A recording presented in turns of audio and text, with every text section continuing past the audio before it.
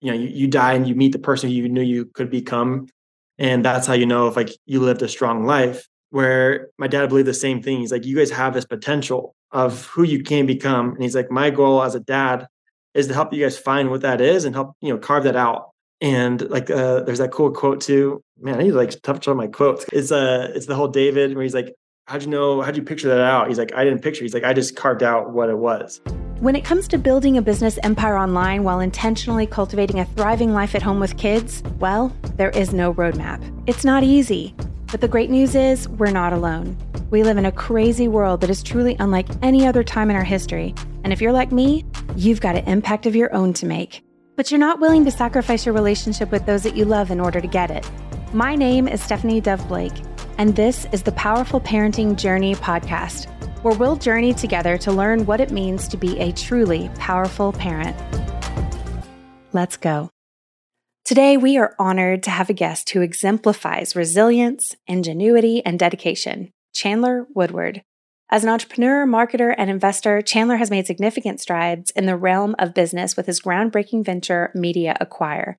Together with his business partner, Raleigh Williams, Chandler supports entrepreneurs in acquiring valuable media assets such as social media accounts, YouTube channels, and Facebook groups, or he can also help creators in selling those assets that they've meticulously built.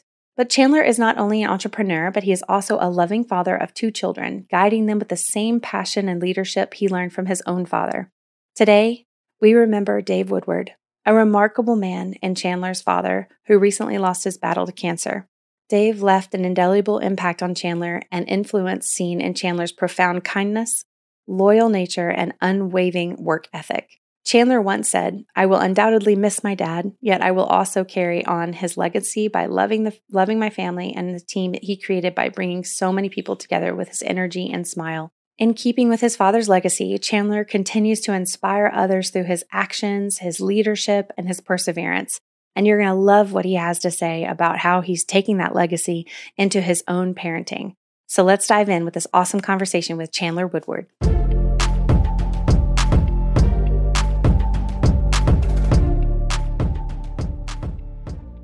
Okay, guys, welcome to the Powerful Parenting Journey podcast. I have the honor and the privilege to have the awesome Chandler Woodward on. Chandler, thank you so much for saying yes to coming on today. Oh man, excited to be here. I have just been thinking about getting the chance to have a conversation with Chandler because I kind of know this going into it. And Chandler and I were talking before we actually hit record that, it's probably going to be an emotional podcast. And the reason is because I personally, I've lost my father whenever I was really young. And I also lost my mother in my 20s.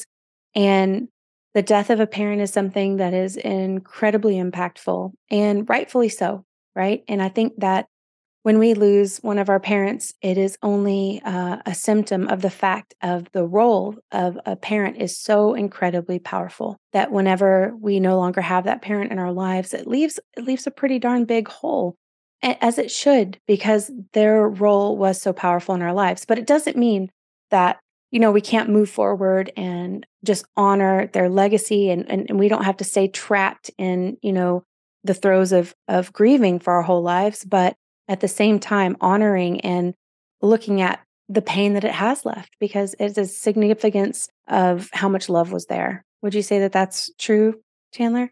Oh, 100%. Yeah. I think one of my favorite quotes I heard this a long, long time ago. And then when my dad passed, brought back my memory in it. I heard it from a guy named Jesse Itzler. And he said, when his dad passed, he had this cool quote where it said, they say when your dad dies is the day you become a man. He said, luckily for me, my dad's been teaching me to be a man my whole life. And it was just a cool, it's something that I've, completely felt, with my dad he was my rock my whole life. I could always count on him and he was always teaching me.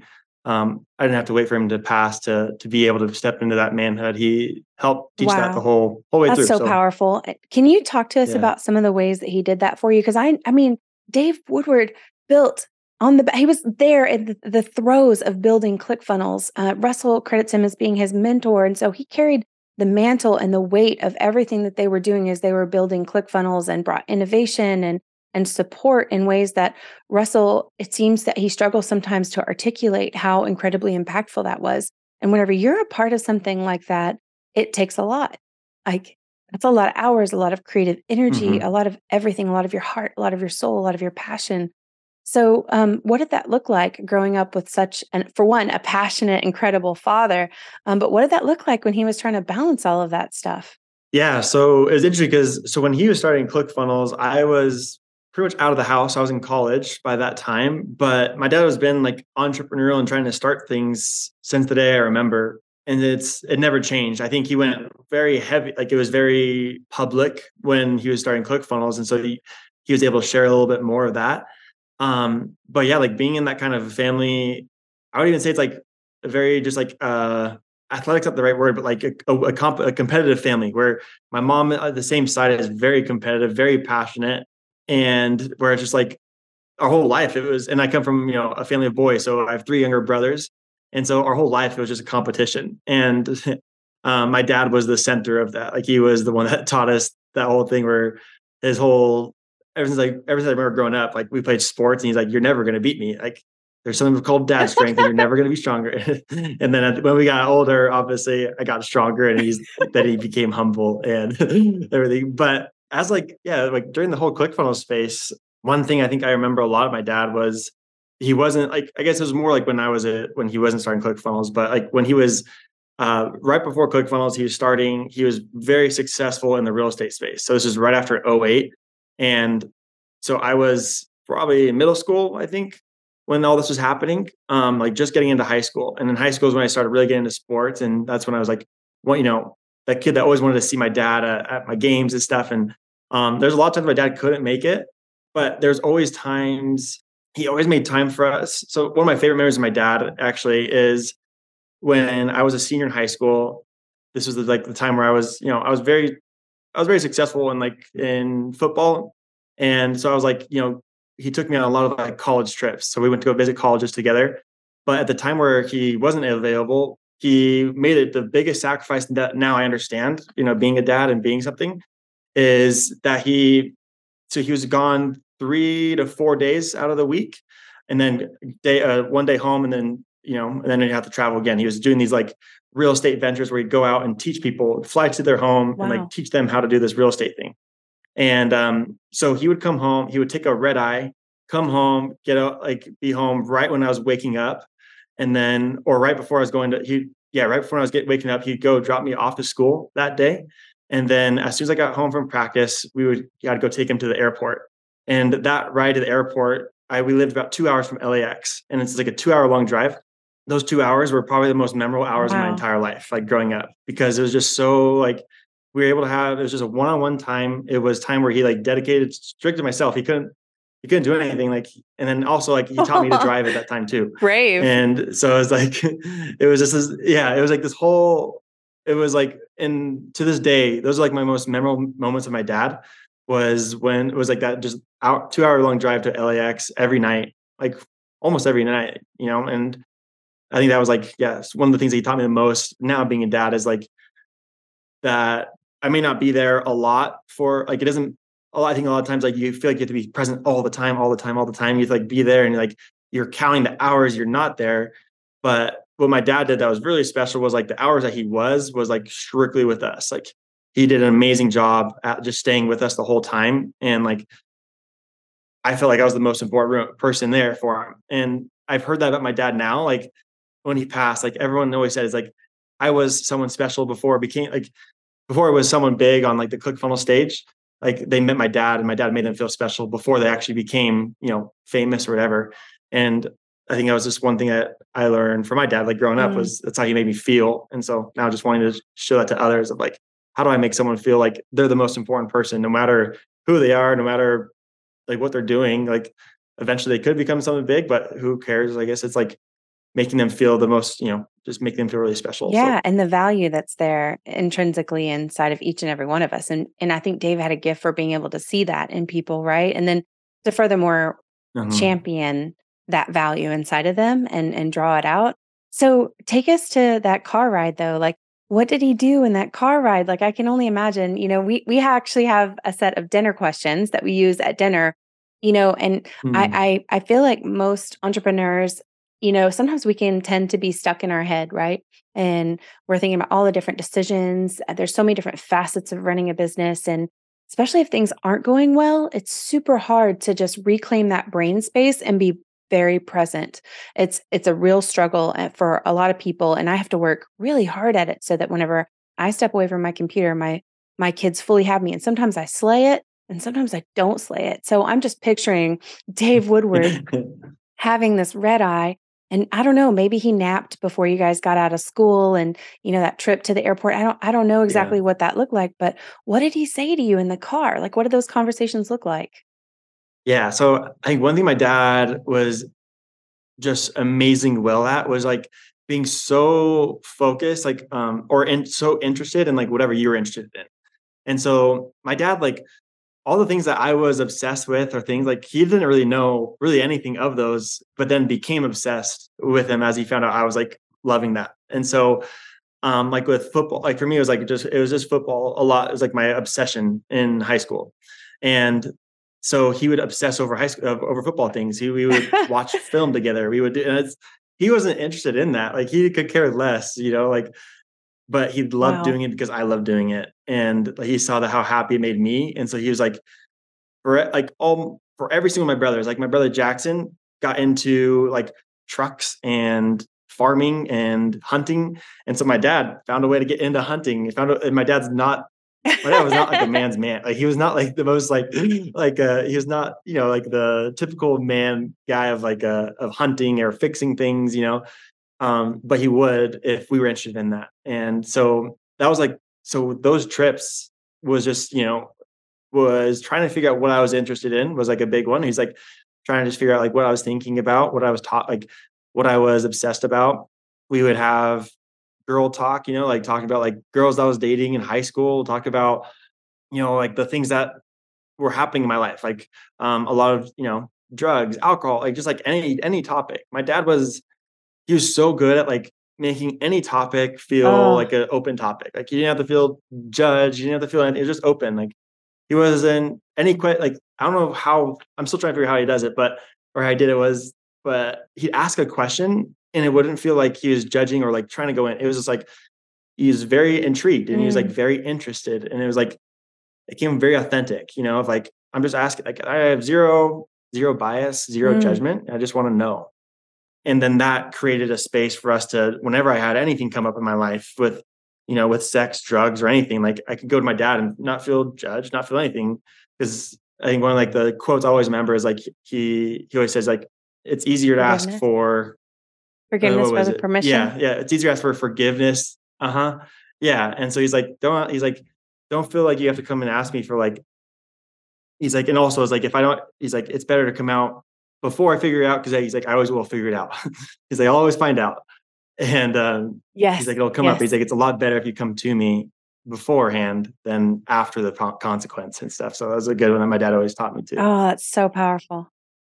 Well, I think as parents, especially as our kids get older, there's this temptation to let fear rule our parenting.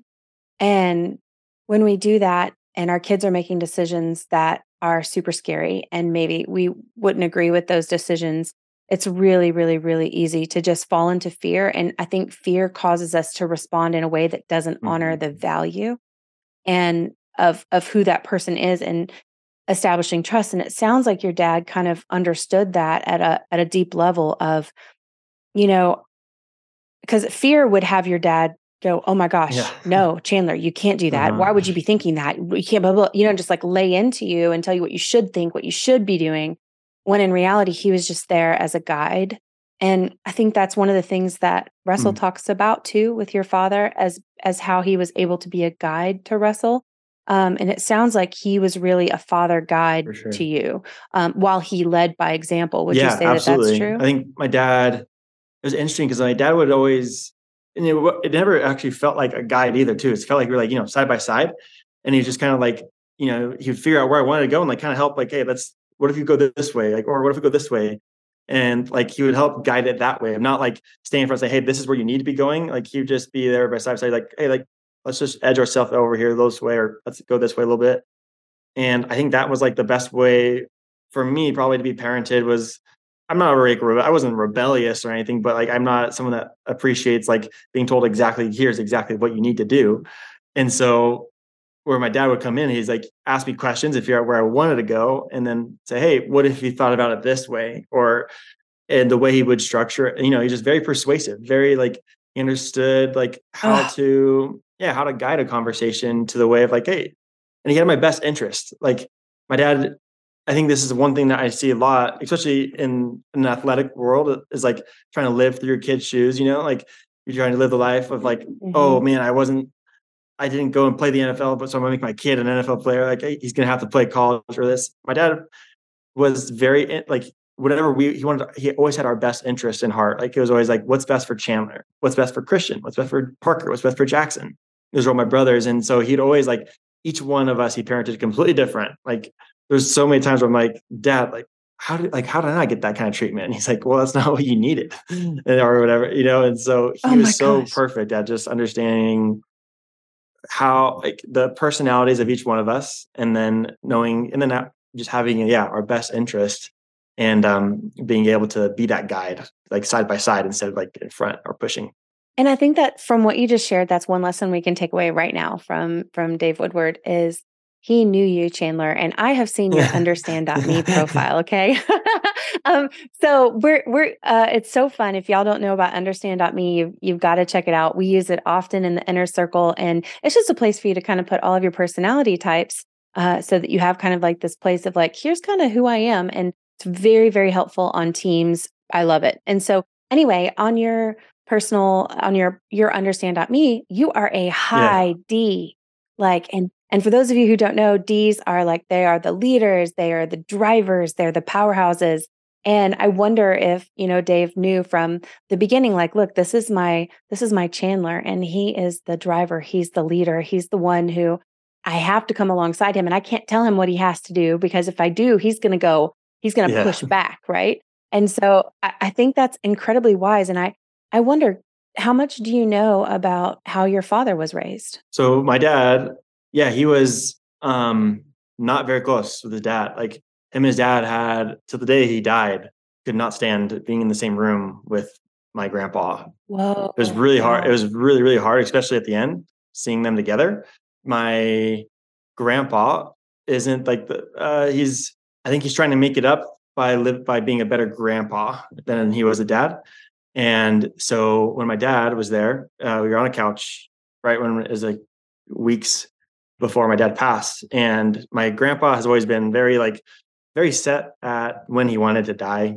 And he was like very, very set, like, no, I'm at 90 years old. He's like, once I'm 90, I'm done. And he's like coming up to that. And my dad wanted to live for 300 years. My dad always said, he's like, I'm going to bury you guys. He's like, I love life, like like he didn't want this to end, and he loved it. And so when he was there, it was a hard time for my dad seeing my grandpa with my kids and wanting to be there. And so my dad wasn't raised in his father wasn't the best father to him. He's a very stern guy, and I think that's probably why my dad was the way he was as a parent, because he's like, my dad would always tell us too. He's like, I always wanted the relationship I never had with my dad.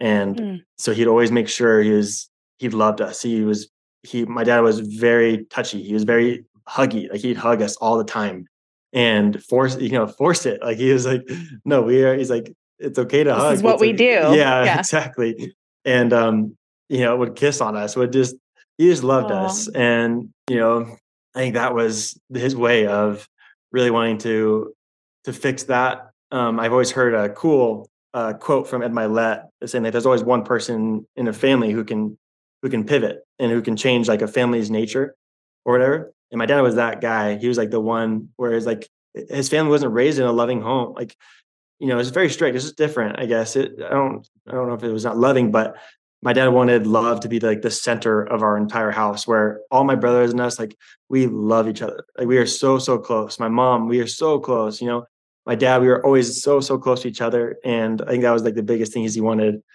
for us to remember, is that family is the most important thing. And at the end of his life, he said that family, he's like, it really is forever. He's like, my dad was a firm believer of like families, being together forever. And, that's what his biggest thing is. Like, I just can't wait to see you guys again. Yeah, I can't wait. He's like, and just wanted us to take care of each other. And it was just an Wow. amazing ending for sure. That's incredible. And the fact that he came from not receiving that. And I'm so happy that it sounds like there was some sort of kind of reconciliation at the end, or an attempt on that. I know it's so difficult, so difficult. And that he was that game changer, that he was the one who was willing to do the sacrifice. And so I apologize because it's making me emotional, but the fact that he did that he did those red eyes, you have to think in his mind, it was because like he was saying, I will not be that. I will not let my kids experience what I experienced. And so I think that just goes to show the testament there of the fortitude that your dad had in his visions and his passions and making that come to fruition. And I just hope that everybody who's listening, that is just a true inspiration, because we get so busy, right?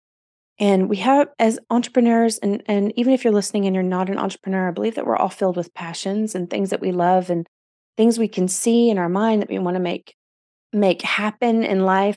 And there's so many distractions in this world that can distract you from actually living in reality, right? Like thinking that, oh my God, everything is wrapped up in this offer I've got to get out into the world, or oh my gosh, everything is wrapped up in how my house looks, or if I drive the nice car, or if I'm connected to this person, or I achieve this goal, right?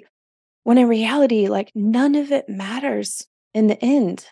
Like none of it matters. What matters is our family, is our loved ones, is the legacy that we leave in the hearts of those that we love. And not that those things don't deserve our time as well, but living in the light of eternity, like if we have eternity in our eyes and we're living in such a way that we leave that legacy. And it sounds like your dad lived that way fully with you guys. And I have a question for you that I would love to know the answer to, because I have 4 children myself.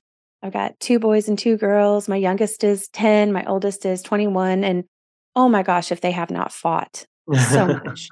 And I know that you're not saying your family was perfect or anything, but these beautiful outcomes that you're experiencing, I've worked really hard me and my husband both, to say, hey, you know what? Family is the most important. Like, and I just saw a quote recently and I'm like, where has this been my whole life? Because it was such a revelation, and I'm going to get this wrong, but essentially it just said that parents aren't here long enough with us, and spouses come a little bit too late, but your siblings are there forever. Ooh, for like good. Your whole life. Isn't that good? Yeah. And I was like, gosh, that's incredible. Like, I really wish that was more woven into the fabric of families, with that light of like, your parents are going to leave you sooner than you want them to. And, your spouse is going to be there, but they don't remember what your home smelled like as a child. Yeah.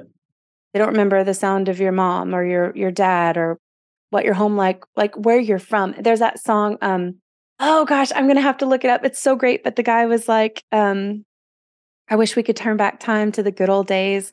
When the mama would, oh my God, what is that song? But either way, he talks about, do you know what I'm talking about? And in it, he said, there's nobody who's going to know like what that one smell was. And if I could, I'd bundle it up into a candle that I could burn all the time, or something like that. This is sounding so lame, but I'm going to link it in the show notes. It's the best song. I love it. And my kids joke around about that song all the time, but it's the truth. Like, there's something beautiful and fully beautiful nostalgia about the fact that childhood just doesn't last forever. And there's something beautiful, because that's where we're formed. Yeah. Right. That's where we're shaped. And so your dad left this legacy of like loving each other and family being forever. And I'd love to know, what were some of the ways, can you identify any of the ways that he worked that into the fabric of your family? Yeah. So I want to go back to real quick I think one of the things so back to like when my dad was gone a lot, I think a lot of the times that we feel like we miss something, or like you get really down on yourself a lot about like, staying really late at the office, staying up late, working on something. And you're like, man, I'm not there for my kids. I'm not there for my kids. And you're really focused on that thought. Like, I'm not there for my kids, not there for my kids. Where my dad, I don't know what he thought in those situations, but what I did know is that he was those 2 hours to LAX is an intention, like my dad, I don't know. Because I was thinking about this, I was like, my dad wasn't very present when I was a kid. He was working a ton. And I don't know if you just feel that it was just me as a perfect son or just get, or whatever it was. But like the intention, I think, is what you feel as a kid of like, no, my parents do love me. I know the intention's there of like, they may not be here presently all the time, but when they're here, or these little attempts at like, so going to like with my brothers, a way that my dad and my parents kind of forced this relationship with my brothers that are so close now is specifically, so my brother Christian and I were enemies, like hated each other, holes in the walls, throwing each other, wrestling, like just did not get along because we're super alike. Oh my gosh. And so we're very competitive. I mean, we're all boys and we're all into sports. We're all like very athletic. And so wrestling was just a known thing that was going to happen every time. Like my parents would try to have these very spiritual, religious moments in our home.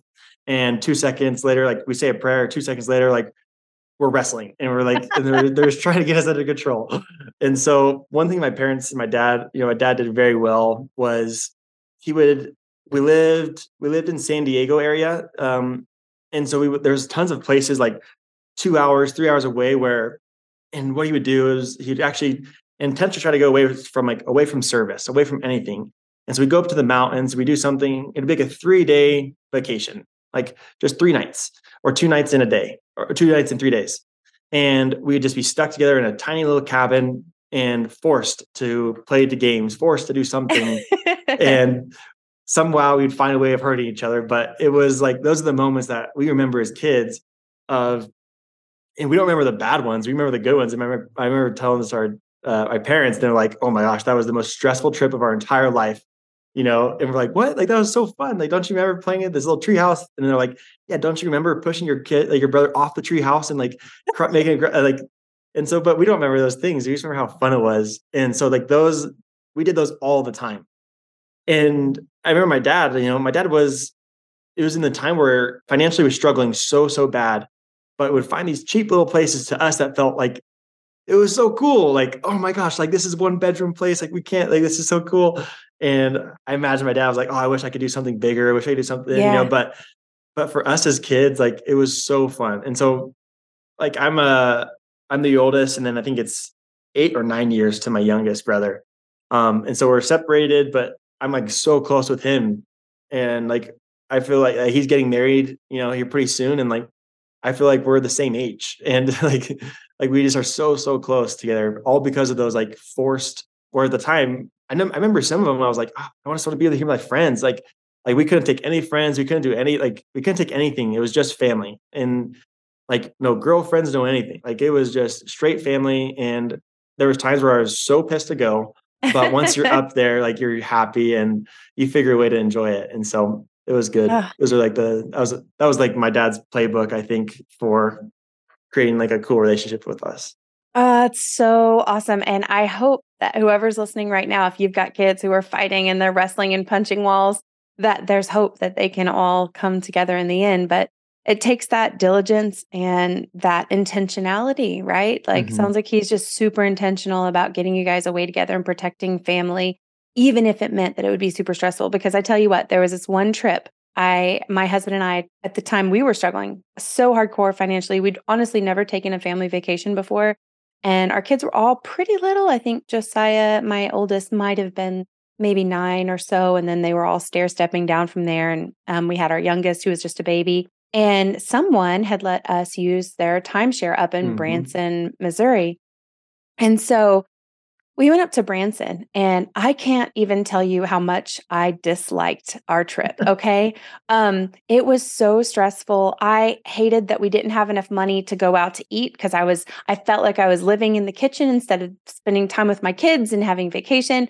And we were spending money on, like, we went to Ripley's, believe it or not. And I felt like, oh my gosh, this place is a dump. And I was like, what's going on? And this is weird. And oh my God, don't look at that. And like, like all these crazy things. And then, there was like a cool little tennis court, but like the tennis racket was broken and like all these negative things that I remember how awful that trip was. And they fought. Oh my gosh, they fought. And they weren't kind to each other at different times. And I just remember going walk away. I was like, oh my gosh, that was not a vacation. And someone, my dear friend, she said, honey, with kids, it's never a vacation. It's a trip.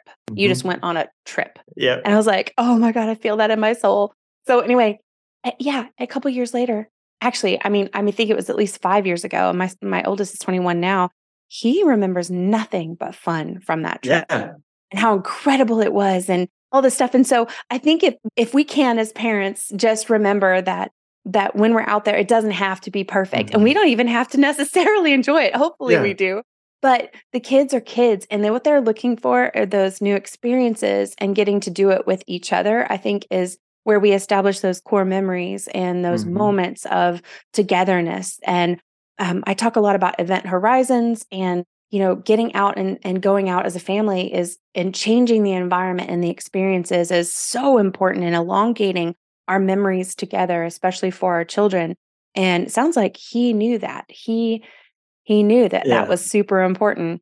So, okay, I love that so much. And I love that it wasn't necessarily anything super fancy, Yeah. right? I think that's the biggest thing. Like we always, I get mixed up still to this day. I'm like, oh, I want to take I want to take on a cool vacation, do something crazy cool.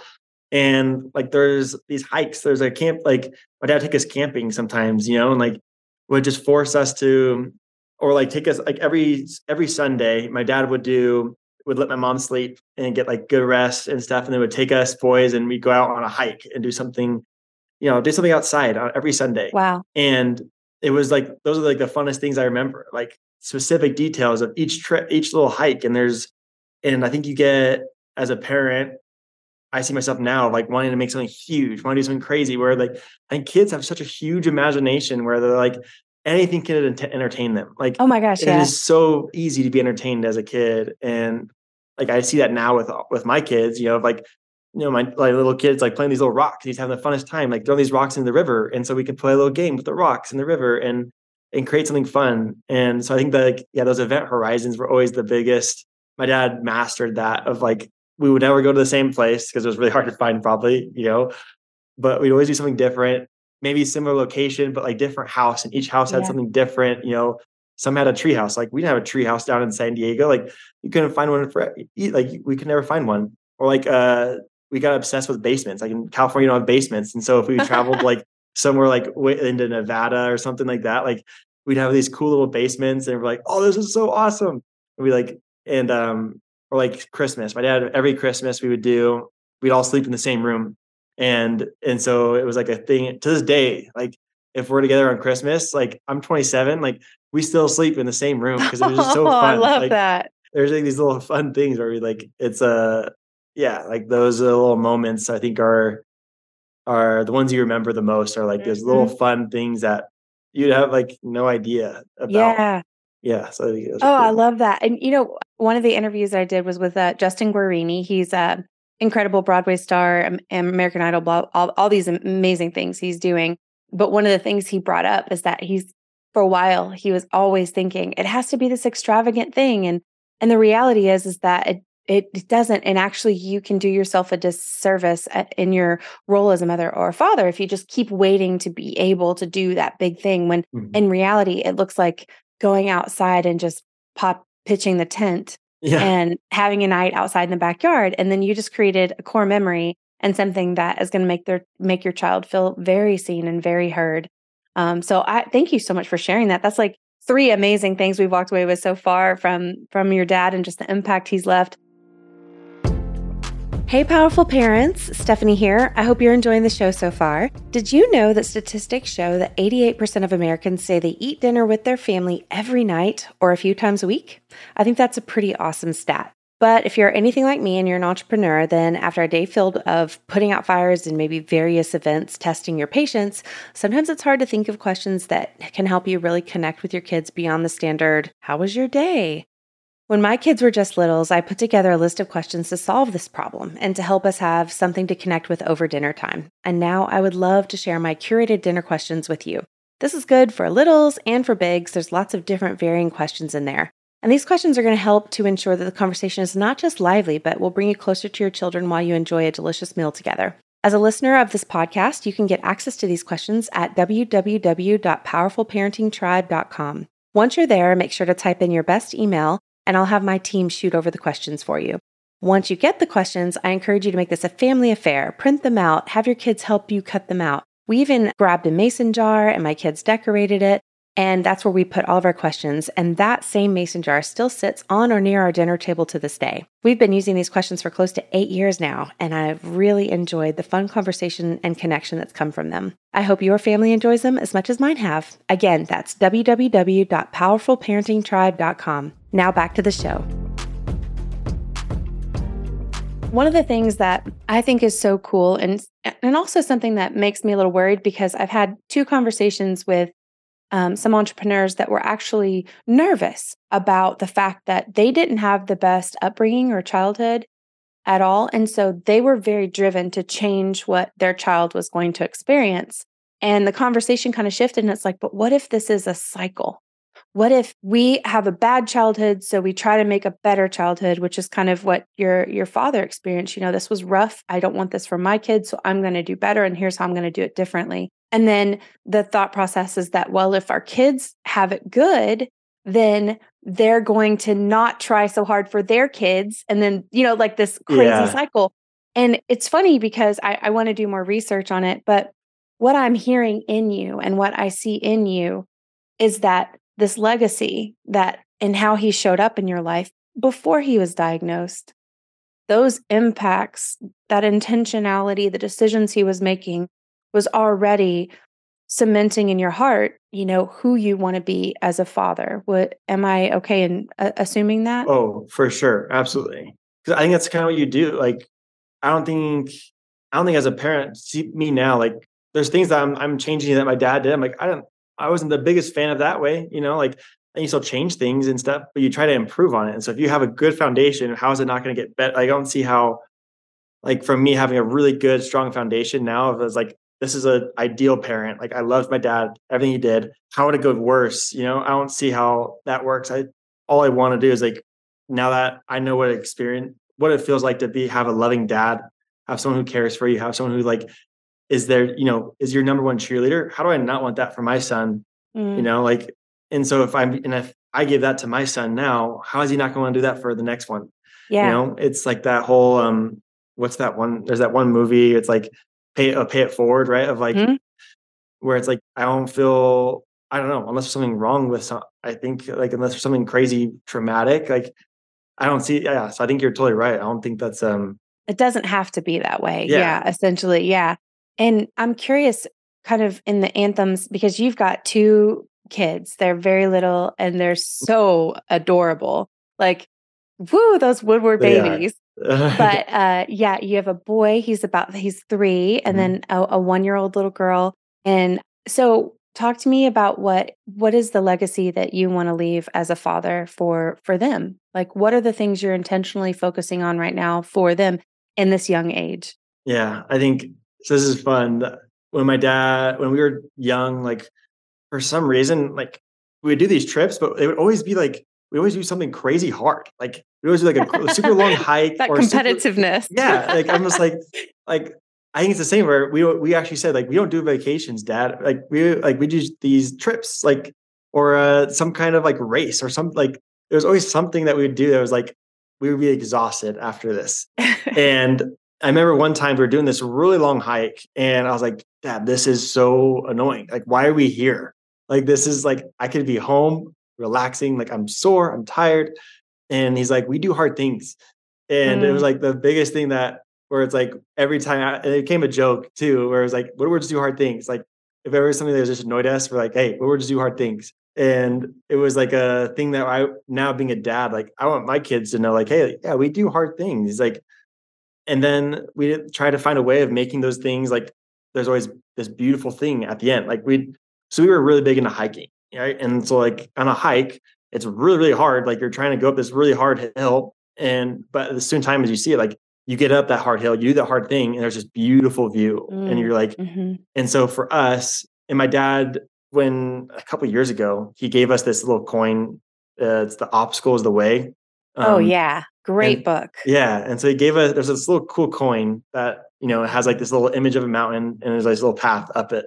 And it says, the obstacle is the way. And there's the cool quote from, I think, Marcus Aurelius. And I think, as being a dad now, like, and with my wife, like, we've decided, we want our kids to, because I would say, like, we came, I wasn't raised with like a ton of money, But now my dad does very well, like with ClickFunnels, like he did extremely well after that. And seeing how I was parented versus my two younger brothers, it was different.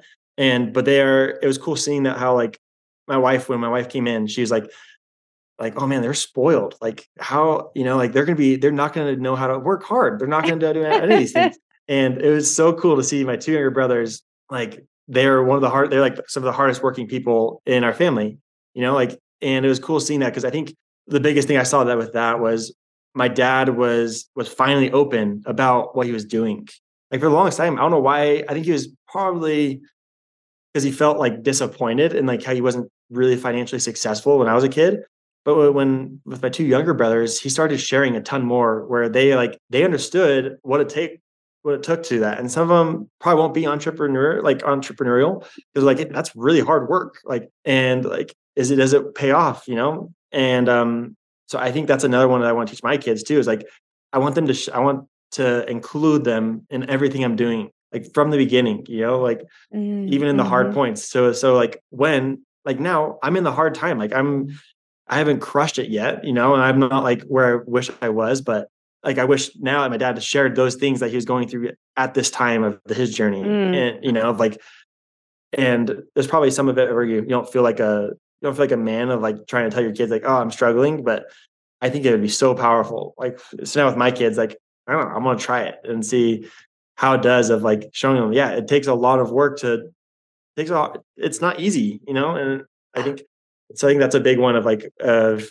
what I want to do, and kind of what I learned from my dad on that is like showing them, including them so much in this, because we got invited to a little bit of the events like when I was a kid, but my brothers, they grew up in them. They saw like the cool party, they saw the cool stuff and experienced like the entrepreneur side, but then they got to hear a lot of the stories and see like, wow, dad's up at 1:00 with Russell, like writing a sales letter for this thing. Like, oh geez, like when does he sleep? And like, they got to see a ton of that too, which was really, really good for all of us, to see like, hey, it still does take some hard work to build something massive.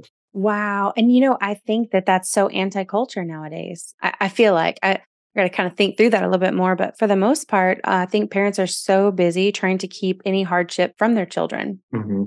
Right. And I know I'm guilty of this too, because some of my kids, we've got some, different letters attached to our name per se. And so sometimes there's difficulties, especially when you're trying to be put in a box. Right. Yeah. And the tendency can be to alleviate the pressure, when in actuality, the pressure, if they fail, then what do we know about failure? Failure is the pathway to success, and we learn from failure, right? But what if they push through and they actually have success in that moment? What kind of sense of identity are they going to get from that, right? Yeah. Like, it's powerful either way if you don't, as a parent, try to remove that pressure. And I love that he intentionally put you guys into situations to have to do hard things. Totally. And you're taking that and you're saying, hey, I take that mantle up, and I'm not going to make it just, smooth sailing for our kids, because we do hard things. And that's how we teach people work ethic. Absolutely. And what it means to have grit, right? Yeah, absolutely. And I think the coolest part of that too was like, I think a lot of the times it's hard to say, my wife doesn't come from like the same kind of family where I do, where it's like, sports is real heavy. Like she's not really big into sports, but she's really big into music. And my dad, when some of my brothers, like we weren't, the most into sports. And so what he did was like, okay, what are you into then? Like, whatever you can do, let's set a goal then. And let's go get the goal. Like, what do you want to become the best at? Is it video games wasn't really big when I was growing up yet, but like one of my brothers was big in the piano. And he's like, okay, cool. Let's get you a teacher. Let's get you a piano teacher. Let's get you into lessons. Let's see you put in the work. And there's times where he's like, my brother wanted to quit on it. He's like, you can't quit. You signed up for this. This is what it takes to, you signed up for it. You're accountable now. And the cool thing too was like every season there's some, like, I remember there was one season I was like, I don't want to play again. Like, I hate football. This is the worst. And I'm like, I'm going to quit right now. He's like, okay, you can quit after the season's over. You don't have to play this again, but you signed up and you got to follow through with what you said. Yeah. And I think that was like the biggest thing of like, there's so many things in life where you can find a way to teach this to kids. I feel like it doesn't have to be through sport. Like there's so many things where it's like, just find out what they want to do right? Because they have to be excited about it, or else they're not going to really sign up for it, I think. And then, okay, cool. Like, what do you want to do with that? Help them set up goals. Like, there's so many cool things you can teach them and like have them fail in the home. Like, my dad was really big on us failing in the home. Like, he's like, I want to create a place where failing in the home is okay, so you don't fail outside. He's like, I can protect you guys here, in my home. Like, I can like, pick you guys up and do this. But it's like, once you get out, he's like, I don't want you to have the first failure outside because you're not going to know how to get back up. Oh, And so so powerful. I think that was the biggest thing. Are you doing okay on time? Yeah, I'm good. Okay, so quick question for you then. Like, can you think of a time where you failed in the home and they were there to kind of catch you? Yeah. So there was like I was like sixth grade. So I was like so set on football. I was like, I'm gonna be in NFL. And so I was like, there were these two leagues, right? There was like a really good league. So it was like D1 and D2. And or like, D1 and D2. And I was like, I'm gonna be on D1 this year for sure, like zero problem. And I was like, okay, cool, let's try it out. Let's put in the work, let's train. And so I started training. I worked as hard as I could, hard as I could, hard as I could. And we would go to the tryouts and we're trying out and I don't make it. And I remember like just being destroyed. I was like, why did I work so hard at this thing? And I don't even get like, I'm on this thing where in my head, I'm like, I'm so much better than all those guys. I'm like angry at the coaches. I'm angry at all this. He's like, you didn't do it. Like there's something wrong. Like, it's okay. Like you're not a failure. The coolest thing is my dad taught me was the identity, like the purpose of like identity of like, you're not just because you fail at this does not mean you're a failure. Oh, Like gosh, that's it good. just means like it just means it's a step back. Right. And he positioned this failure of mine into like my best season of ever and like my most to like my love for football. It was the craziest thing where he's like, okay, so you're better than every single person on that D1 team and playing at the D2 level, you technically should be way better than everybody, right? And I was like, oh yeah, for sure. He's like, okay, then how about you prove to those coaches that you're way better and just destroy this league?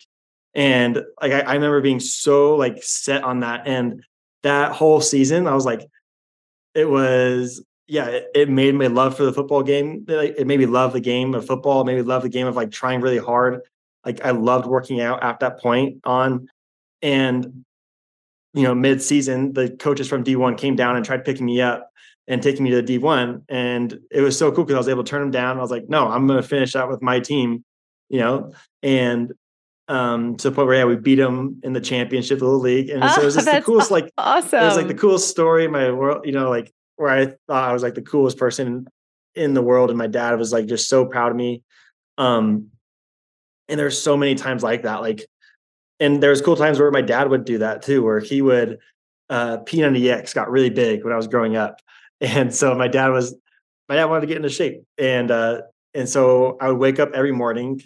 Actually, this is cool. So my dad was like so strong on God, on church and religion. And for me, it was always the hardest thing to capture, to like understand. And this is the kind of thing that goes like lead by example, where so in my church, like we had to wake up really early in high school to go to the thing called seminary, where we go study scriptures in the morning. And I'd wake up like at 5:30, 6 in the morning in high school. That's just like really early for a high school student. And every morning I come down, and when we come down the stair, like at our house, how our house was built, there's these little stairs that comes down. And as soon as you take that turn to like go down the second set of stairs, like you look into my dad's office, and my dad every single morning would be there praying or reading like his scriptures every single morning. And it was like, I was like, Dad, what are you doing up so early? Like, why are you doing this? He's like, and he never really gave a response. Like he never was like actual response that I remember, but he just said, he's like, he never had a response. They just did it, like we never talked after that. He's just like, it's just what I do, And I think that was like the biggest thing where that was like one, I'm as a side tangent, but when we got into P90X, this whole thing as well, like he failed a lot, like he wasn't like the best at it. And it was just cool. And then he invited me. And that was like my biggest, like one of my biggest things where I built a really good relationship too, was like being able to compete with him. That's And awesome. And so my dad's disc too is exactly like mine, super high D, super high I, and we're both really competitive, and I think that was like the biggest thing was like showing it was like us competing together, and I think he understood that too, of like he knew that was my personality because he didn't do the same with some of my other brothers because they're not as competitive, but he would find other things of getting with them too. Ah, I love that so much. And one of the things in everything that you've been talking about is, at least in my journey, in order to be an intentional parent individually with all four children, it takes energy. It takes time and it takes reflection. And one of the best things that I ever had as a mom was, I obviously came from a home that, I'd lost my dad when I was young. And then my mom, she had a few boyfriends over my tween and teen years, but nothing solid. And I didn't have an example of because my mom was so sick in my tween and teen years, I didn't have an example of what it meant to be a really great mom. And so, fortunately for me, through a series of total amazing God events, I found out about this woman named Sally Clarkson that used to put on this event every year, and it was called Mom Heart. And you went to this event and you got to hear all these awesome women talking about motherhood. But Sally would come and she would bring all of this teaching and just love on us in this way that was just so profound because it felt like she was sitting there with you at the table, but you're in a room with Mm. hundreds of women and she's just speaking to your mom's soul, right? And I feel like in our society, there's very few people speaking to the father heart and the mom heart, right? And one of the things that I just started doing at the end of that conference every year, I would, instead of leaving directly after the last event of that conference, I would always make sure I could scrounge up enough money to stay at the hotel an extra night. And then that morning, that first year, found this beautiful, serene spot over by the water. And I was just going to take a moment for myself, which I always thought I was an extrovert, but I think I was this Enneagram 3. I know you're Enneagram 3 too. And I was Yeah. achieving and doing whatever it took in order to do what I had to do to survive and to achieve, right? And so I was always extroverted, but I've found in my past 10, 15 years of my life that I'm actually more of an introvert. And I thrive and actually do so much better when I give myself time and reflection just by myself. But I stay so busy. Sometimes I don't afford myself that. And Yeah. anyway, I would get alone and I would look out at the water and I would just think intentionally and I would say, what does Josiah need this year? Right? What does he need? And I would go think through and I would pray for him and I would pray and ask God, what does he need in his soul? What are the things he needs to learn? And then I would go, what does Jude need from me? What does Jude need to learn? And I would do that for each one of my kids. And every year I would walk away with kind of like one thing that I could focus on. Now that would extrapolate into other things, but that was how my intentionality was formed. And I guarantee you that those moments and the quiet moments in the morning with the Lord, I can almost guarantee those were the questions some of the questions he must have been asking, Oh, because for sure. how in the world could someone show up and be so intentional with their children without that? Because the intentionality across the board, from stealing you guys away on an event or the 2-hour locked in airport runs or the Christmas nights when you all slept in the same room, like him meeting you where you are, that's inspiration that you don't just get passively, right?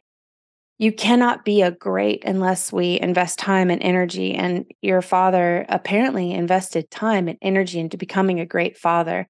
And he set a legacy for you to do the same. And that is so inspiring to me. And it's such a great reminder. And I hope that everyone who's listening can pull that away, because sometimes we kind of group it together. Yeah, I'm a parent. I'm the mother of these children. I'm the father of these kids, and forget that each one is such a unique soul and they need something unique from us at different sections of their life. It's not like there's just one mantra for like their entire life, but it's always changing and ebbing and flowing. And that's why parenting it's a hard job, but like it's the best job I've ever had in my life, right? Yeah, Like absolutely. the best job. Yeah, going with that, I think my dad had this amazing belief of where he believes that I was like, we have a heavenly father. And so he's like, God sent us to him, but we're really Heavenly Father's kids. And he's like, hey, what does Heavenly Father, he said, what does your Heavenly Father want you to be? How does he know that you could become? And like, those would be the questions he would ask in these prayers. And he'd always let us know. He's like, he'd help us understand Like Ed Milet has this cool quote of like, you die and you meet the person you knew you could become. And that's how you know if like you lived a strong life. Where my dad believed the same thing. He's like, you guys have this potential of who you can become. And he's like, my goal as a dad is to help you guys find what that is and help, carve that out. And like, there's that coal quote too. Man, I need to like touch on my quotes because I can't remember them, but there's like it's the whole David where he's like sketching out the person. He's like, how'd you picture that out? He's like, I didn't picture. He's like, I just carved out what it was, like, what it wasn't. I just yes, removed everything that it wasn't. yes, And then exactly. it revealed the David. Yeah. Uh-huh. And I think that's how my dad was, like how he parented was that he led from that. I think if you lead from that of like, hey, what does like not to get spiritual, but like who does Heavenly Father know you can become? Who does God think you can become? And if God's sending these children down to you, they have this divine potential. They have this like potential of becoming great. And if you could help find that for them and help them discover what that is, then you give like your kids this power of like they can accomplish anything, Yes. I think Gary Vee also says a ton. I've heard some other people say it too, where it's like you try to embarrass your kids by telling them how amazing they are in public because the words that your parents tell you are the ones that you internally say to yourself. Yes. And so if you can like, my dad would do that all the time where he would embarrass the crap out of me all the time. Like, oh, my son's so athletic. He's so this, he's so that, like, he's amazing. He's super strong. He's smart. And, I get embarrassed. I'm like, Dad, stop. Like, come on. Like, you're embarrassing me. But now, like, that's what I hear in my head when I'm having down times to just hear my dad tell me those things. And I think that's like the strongest, power you can give to a kid is them like believing in themselves. And I think that's what my dad would never, like, I wasn't a good student in school and he'd get angry at me. My dad would punish us. He would give us consequences, but he would never make it internally. It would just say, hey, you are so much better than this. Yeah. Like, you can do better. Like I was failing in a class once and he's like, you're simply not trying. Like, it's not like you don't know what the answers are. Like, you're intentionally just not trying. And he's like, you could be better than this. And I was like, oof, like, okay, like that landed. Yeah. Like, and I don't know, I think it's probably by person, you do that, but I think there's like a strong thing of like with my kids, I kind of want to do that of like help them like, hey, you can do better. You can do this. Like, because they do, I think, yeah, no kid wants to fail. Yeah. I don't know. And I was just at a recent mastermind and one of the mastermind leaders, shout out to Alex Schlinsky, he kept going, if you don't have the belief, then borrow mine. That's awesome. I know. And I was like, oh, that's so powerful. And I think our kids need that from us as well, right? Like Totally. Sometimes they can't see what we can see and what's inside of them. And we need to hold that out for them.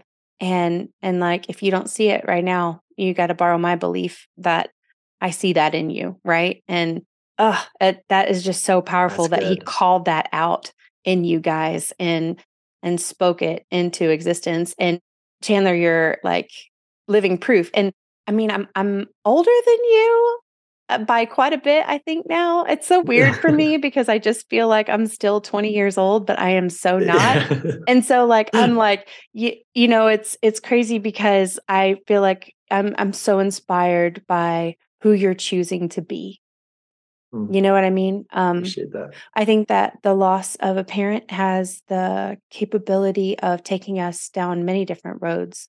And I think it takes an extraordinary person to take that loss and turn it into something beautiful and to honor that legacy through your life and the life that you choose to live. And I just see that in you. And I see that you're making headway. And I know that you've been such an inspiration for me coming on this podcast. And I can only imagine the people who are listening, how inspiring this is going to be. And I know you're in the early stages of parenting, but like, I think you're slaying it, man. You're slaying it so far. And I just know that you're not only going to continue to do that, but man, I want to kind of bring it around too on just what you're doing as an entrepreneur.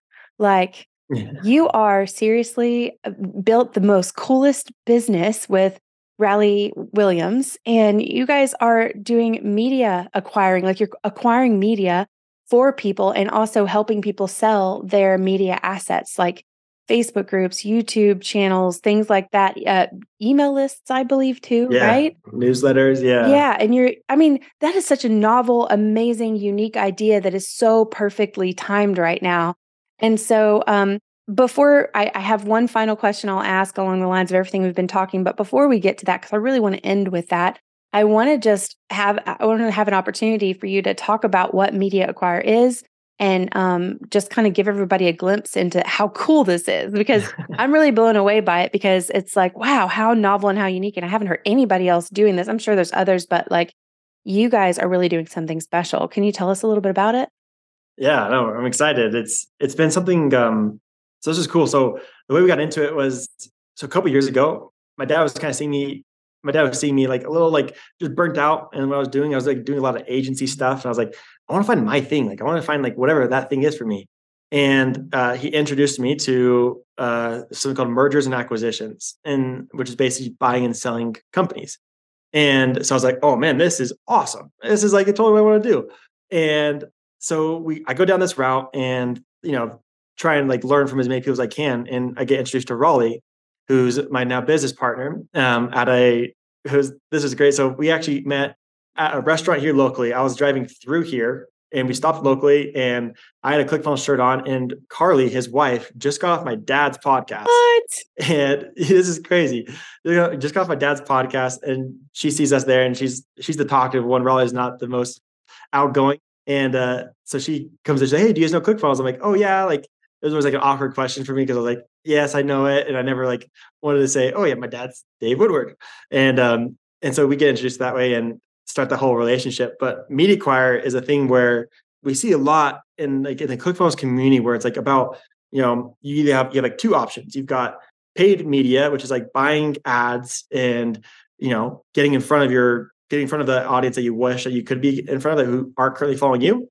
And you have like your organic following, right? With like you're trying to build this whole thing up. And it's always been like one or the other, where Media Acquire is the coolest thing, because it's literally best of both worlds, where you can now go buy someone's media account. So someone's Instagram and someone's newsletter, right? Where they have an actual attachment, right? They actually have a relationship with this person. And the way we do it in Media Acquire is it's mainly like faceless accounts, right? Where the actual owner, the creator, isn't public, right? Like I'm not going to buy in The Rock's, Instagram account, right? Dang like it. I'm gonna, yeah. Like I don't know what to do with that. It's gonna be weird for them if they see me pump on there. But you can go in. So what Media Acquire is a marketplace to go and buy these accounts where the creator is either burnt out, they don't know how to monetize it, and there's this engaged audience of people who are your typical dream customers who you wish you could get in front of. And instead of renting paid ads, you can now go buy this and own it and have an actual like digital real estate thing where you're actually getting, you're owning tons of different, it's like the ultimate omnipresence move, where if you're going and buying like Facebook groups, newsletters, and they're like, man, I can't get away from this person. Yeah. Right? And because you're constantly in their inbox, their feed, their whatever, and they're subscribed to it, right? They love it. They love the content and stuff. So that's been it's been awesome. It's been really fun, and we're loving the journey. So far. Such a cool business model. I love it, and I think it's just like the need for that is just going to continue to grow and grow and grow. So where does someone go to find out more about Media Acquire? Yeah, you can just head to mediaacquire.com is a marketplace right now where you can go and find what's available to buy and sell. Or just follow me on any kind of social thing, and I'm trying to talk about as much as I can. So awesome. Well, you're doing a great job of it. I love it so much. I'll want to wrap it up, and I actually have two questions. I don't know. Are you still okay on time? Do you have a hard stop at all? Yep. No, we're good. Okay. Yeah. So I don't want to get off this podcast without just asking this question, because, and then the final question, but this question, because we always bring it up, and which is screens in the home.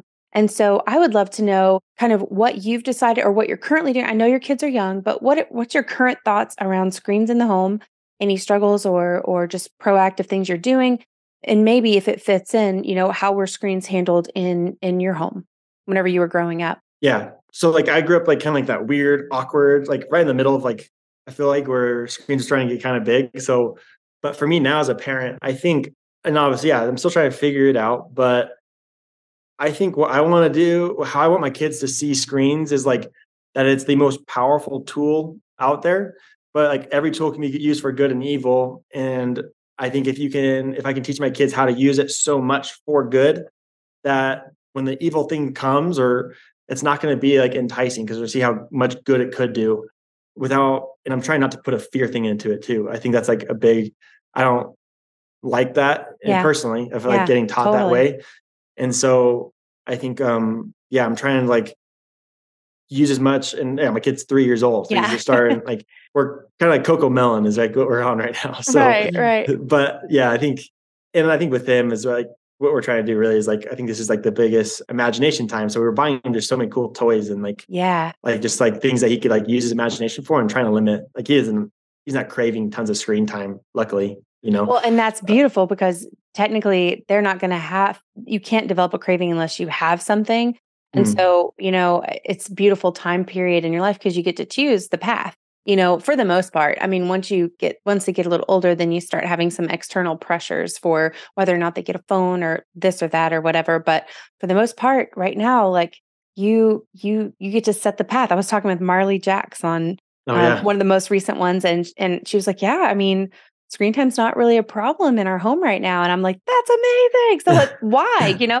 And that's because they've intentionally set it to where this is kind of what it looks like, and this is how you get to use it, and it's only for these things right here for now, Mhm. right? Like that's just it. So they haven't developed it for social media or gaming or any of the maybe more addictive types of things. And it's limited to like, if you do get on, you get to use the app where you get to trace your letters, right? Not, Mm. just Yeah. any app. And that's the beauty of it. When you're young, if you can choose a different path. Whereas I think a lot of parents nowadays, they don't necessarily know, and they see a lot of other people doing things and their kids Mm. having an iPad at the dinner table or when they're out eating somewhere and they're watching their little show, and it's, God bless them. It's in an effort to have a peaceful dinner, right? Maybe, Yeah. and you can't blame or judge people, but at the same time, we have to grow those parenting muscles, right? To where Totally. we can sit down for a dinner out in public and not have to have a device in order to have a decent dinner, Yeah. right? Excluding, some extenuating circumstances with Yeah. different types of stuff. But either way, whenever we know, I think that's the majority of the battle. And that's why this podcast, one of the reasons why powerful parenting exists is to raise awareness of like what our kids are facing. And if you are in the earlier ages, like being very intentional about those decisions with screen Yes. time, going into it and making wise decisions instead of passively going, oh, okay, well, it looks like this is the age that everybody else gives kid Mhm. this. And then not exactly knowing what happens when you hand that phone to the kid, what Yeah. all's on there, what devices, what apps are on there, how can I make this optimized for my kid? And I think what I hear you saying too is like looking at it differently. I know Russell talks about being a producer and not a Mhm. consumer, right? And I think Yeah, that's very powerful as well. for sure. I think if there's one thing, I hope like a lot of people can learn from like all things my dad taught me too, is like my dad wasn't a passive parent. Like he was very, very active. And I think that shows a lot. I love what you said, like you can't, with screen time, it can't be passive, right? Like you can't let your kid, you can't, I feel like you can't let your kids try to drive that either. Like you're the parent, and like there's a reason why there's a parent and there's a need for a parent, Yep. because you have so much wisdom and so much things you can teach kids. And if you have if you can like teach your kid to actually like how to use the tool and how to use it right, like they'll love it and it's great. And there's nothing wrong with it. Like when I grew up, like we never had, most of the time too, is because like we never wanted to be, I think because we are pretty close as brothers, like we'd rather go play, do something together. And so if we are like, I think there's so many, like I still today, this day, I play some video games with my brothers, but it's Yeah. like, it's together. Like it's something Yeah.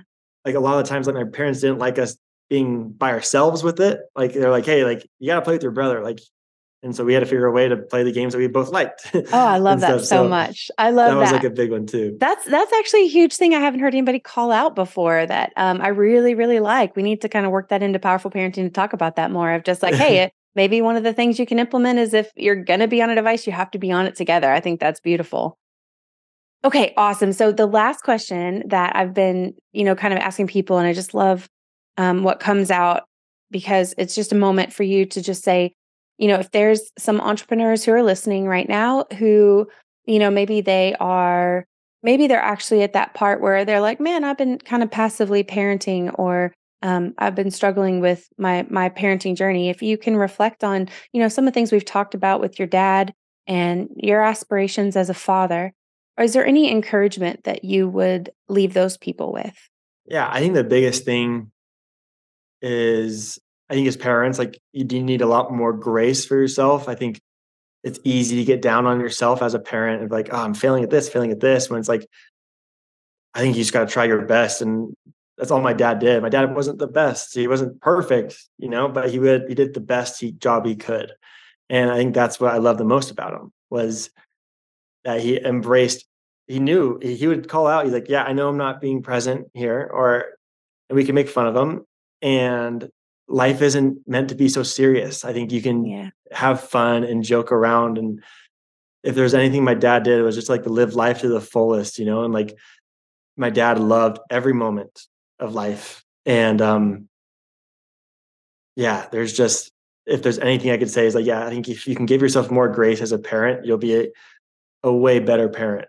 Like, because your intent, like, I feel like in order to give yourself grace, you have to accept that, hey, I'm not doing the best, but I'm trying my best, And if you feel like you're trying your best, then you deserve all the grace in the world. Like, so many I grew up in a place where a lot of my friends didn't have dads, and so a lot of single parents, and they did the best they could. Like, how could you ever expect a single parent, single mom to, be there all the time at every game and everything? Like, no, I think you deserve grace. And I think there were some times where my dad was placed in front. I believe my dad was placed in front of some of these kids' lives to be their parent, their dad. Like, I have so many messages from so many of my friends where they thought, they saw my dad as their dad. And when my dad passed, they were like, oh, I feel like I just lost one of my dads too.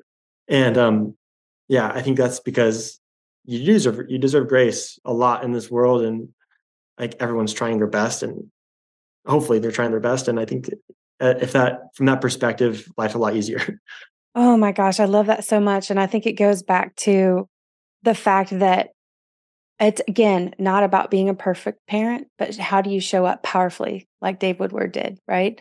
Do you show up as a leader? And the best leaders were and are people who lead in a way that shows that vulnerability, that they are not showing up and acting like they're perfect and they've got it all together. But, it's like, no, here's where I am. Here's where we're going, but we're in this together. And I love it. I have this visual in my mind because of what you said. Your dad did life with you shoulder to shoulder, Yeah. and he was leading, but he was right there beside you. And I think that is so powerful. So for anybody who's listening, again, being vulnerable, like, this podcast is about me coming together to continue to learn. I'm still in the midst of parenting. I'm not creating this podcast because I think I have nailed it and know everything there is to know about parenting. By all means, I know that that's not even possible, right? And this is about learning and growing. And I feel like even now, in the midst of just hearing everything you've talked about, like, I'm so encouraged even more so